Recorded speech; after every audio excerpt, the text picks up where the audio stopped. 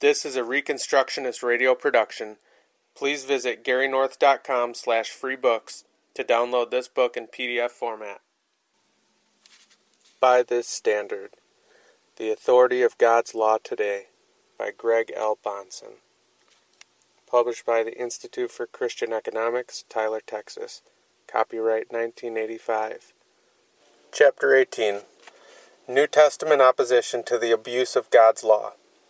Quote, Paul's words imply that there is an unlawful use of God's law, a use which runs counter to the law's character and intent, so that the law's good nature might be perverted into something evil. End quote.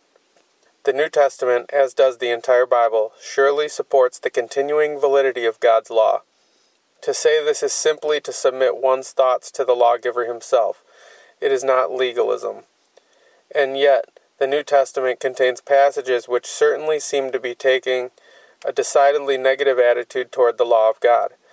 Paul declares that he died unto the law that I might live unto God. Galatians 2:19. He says, quote, You are not under the law but under grace, end quote. Romans chapter 6, verse 14. Again, quote, We have been discharged from the law, end quote. Romans chapter 7, verse 6. For those who believe, we can conclude apparently, quote, Christ is the end of the law, end quote. Romans chapter 10, verse 4. In light of such passages, some believers are led to see promotion of the law of God as our standard of morality as legalistic bondage. How can Scripture's seeming ambivalence towards God's law be understood in a way which absolves it of contradiction? How can the Bible contain two completely different evaluations of the law of God? Paul himself supplies the resolution to the apparent problem when he delivers his categorical conclusion regarding the status of God's law for the Christian today. He says, quote, We know that the law is good if a man uses it lawfully, end quote. 1 Timothy chapter 1, verse 8. It is indisputable and well established that the law is a good thing, reflecting perfectly the righteous standards of our holy God, the Creator of all men and Redeemer of his chosen people. Paul says, We know that the law is good. It should be common knowledge that a positive attitude and submission to the law of God are called for in us. The law is indeed good. To follow it and endorse obedience to its dictates cannot be disapprobated as bad. The law of which Paul speaks is clearly the Old Testament commandments, as the illustrations mentioned in verses 9 and 10 demonstrate. These commands are known by all to be good. Romans chapter 2, verses 14 through 15, and chapter 7, verse 12. Yet Paul immediately qualifies his endorsement of the good character of God's law. He says that the law is good if it is used lawfully. That is, when the law is used according to its own direction and purpose. When the law is lawfully applied, it is a perfectly good thing. However, Paul's words imply that there is an unlawful use of God's law, a use which runs counter to the law's character and intent, so that the law's good nature might be perverted into something evil. The abuse of the law is indirectly condemned by Paul. Examples of abuse. What might such an abuse be? Where do we find an unlawful use of the law? We need not look far in the pages of the New Testament. Throughout the ministry of Christ and persistently in the epistles of Paul, we encounter the pharisaical and Judaizing attitude that one can, by performing works of the law, find personal justification before God. Amazing pride and self-deception led the Jews to believe that they might appear righteous in the judgment of a holy God if they but strove diligently to keep the commandments, or at least their external requirements. The Pharisees liked to justify themselves before men. Luke chapter 16, verse 15. They trusted in themselves that they were indeed righteous. Luke chapter 18, verse 9. So much so that they had no more need for a Savior than a healthy man needs a physician. Matthew chapter 9, verses 12 and 13. However, God knew their hearts all too well. Despite outward appearances of cleanliness and righteousness, they were inwardly foul, spiritually dead, and full of iniquity. Matthew chapter 23, verses 27 and 28. Because they went about trying to establish their own righteousness, the Pharisees could not submit to the righteousness of God. Romans chapter 10, verse 3. Within the early church, there soon arose a party from among the Pharisees that insisted that the Gentiles could not be saved without being circumcised and keeping in some measure the law of Moses. Acts chapter 15, verses 1 and 5. Justification may be by grace, they would teach, but not completely so. Works of the law were also necessary, because they would compel the Gentiles to live as Jews in this sense. Galatians chapter 2, verse 14. They were designated Judaizers. Paul himself could understand this mindset, for it had been his own prior to conversion. He was brought up as a Pharisee concerning the law. Philippians chapter 3, verse 5. At the feet of Gamaliel, he was educated according to the strict manner of the law of our fathers. Acts chapter 22, verse 3. His own testimony was this, quote, I advanced in Judaism beyond many of my own age among my people, so extremely zealous was I for the traditions of my fathers. End quote. Galatians chapter 1, verse 14. He made his boast in the law. Romans chapter 2, verses 17 through 20 and verse 23. And from the perspective of one spiritually dead, he could claim that, quote, as to righteousness under the law, end quote, he was in a word blameless. Philippians chapter 3, verse 6. He was once, apart from the law, so deceived as to think he was spiritually alive and righteous. But under the influence of God's Spirit, the commandment came home to his consciousness and killed his self-righteous complacency. Quote, I was alive apart from the law once, but when the commandment came, sin revived and I died. End quote. Romans chapter 7, verse 9. Paul's response. What Paul discovered is that he had simply not understood the law correctly in the first place. That is why, in the midst of his most earnest writing against the Judaizers, he can appeal repeatedly to the law itself.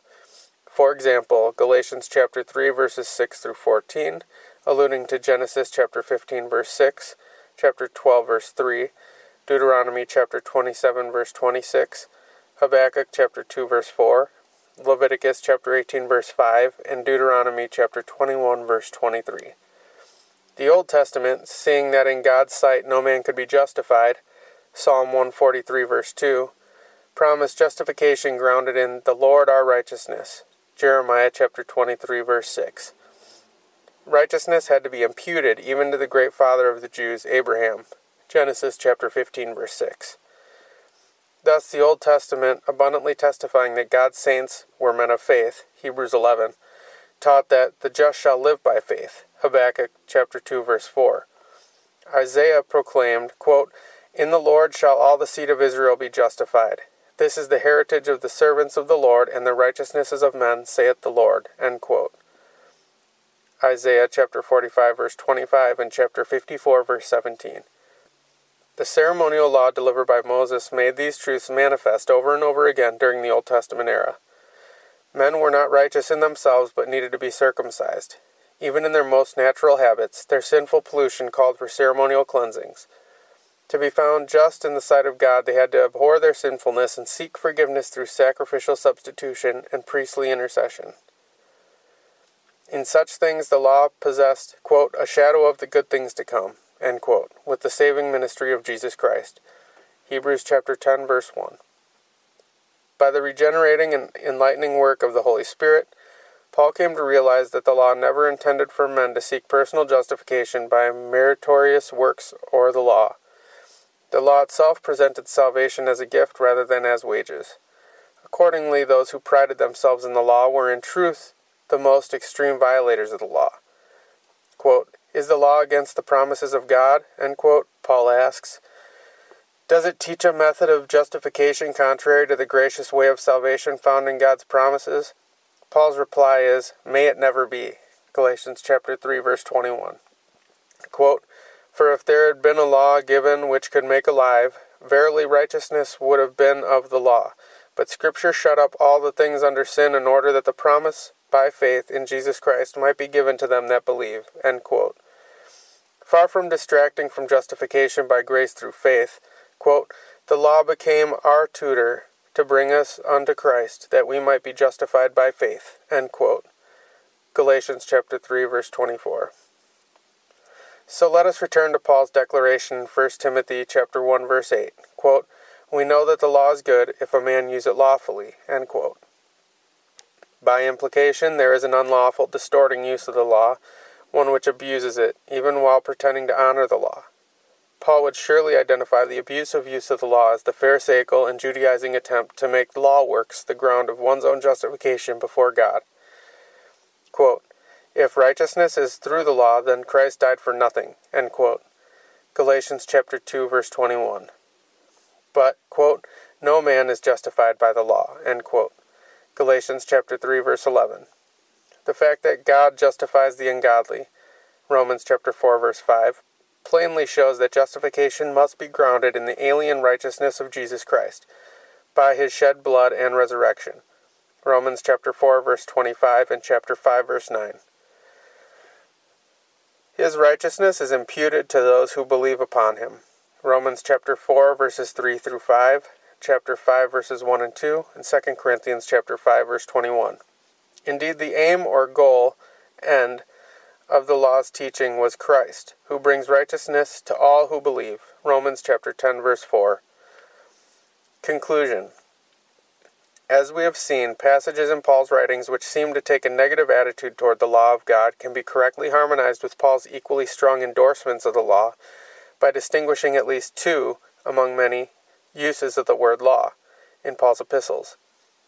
The revelatory use of law is its declaration of the righteous standards of God. In this, the law is good. The legalistic use of law refers to the attempt to utilize the works of the law as a basis for saving merit. This is an unlawful use of the law and receives Paul's strongest condemnations. Paraphrasing 1 Timothy chapter 1, verse 8, Paul says that we know the law as a revelation of God's unchanging will is good, as long as one uses it lawfully, as it is meant to be used, instead of legalistically. The Reconstructionist Radio Podcast Network brings to you a complete lineup of podcasts where you will hear practical and tactical theology.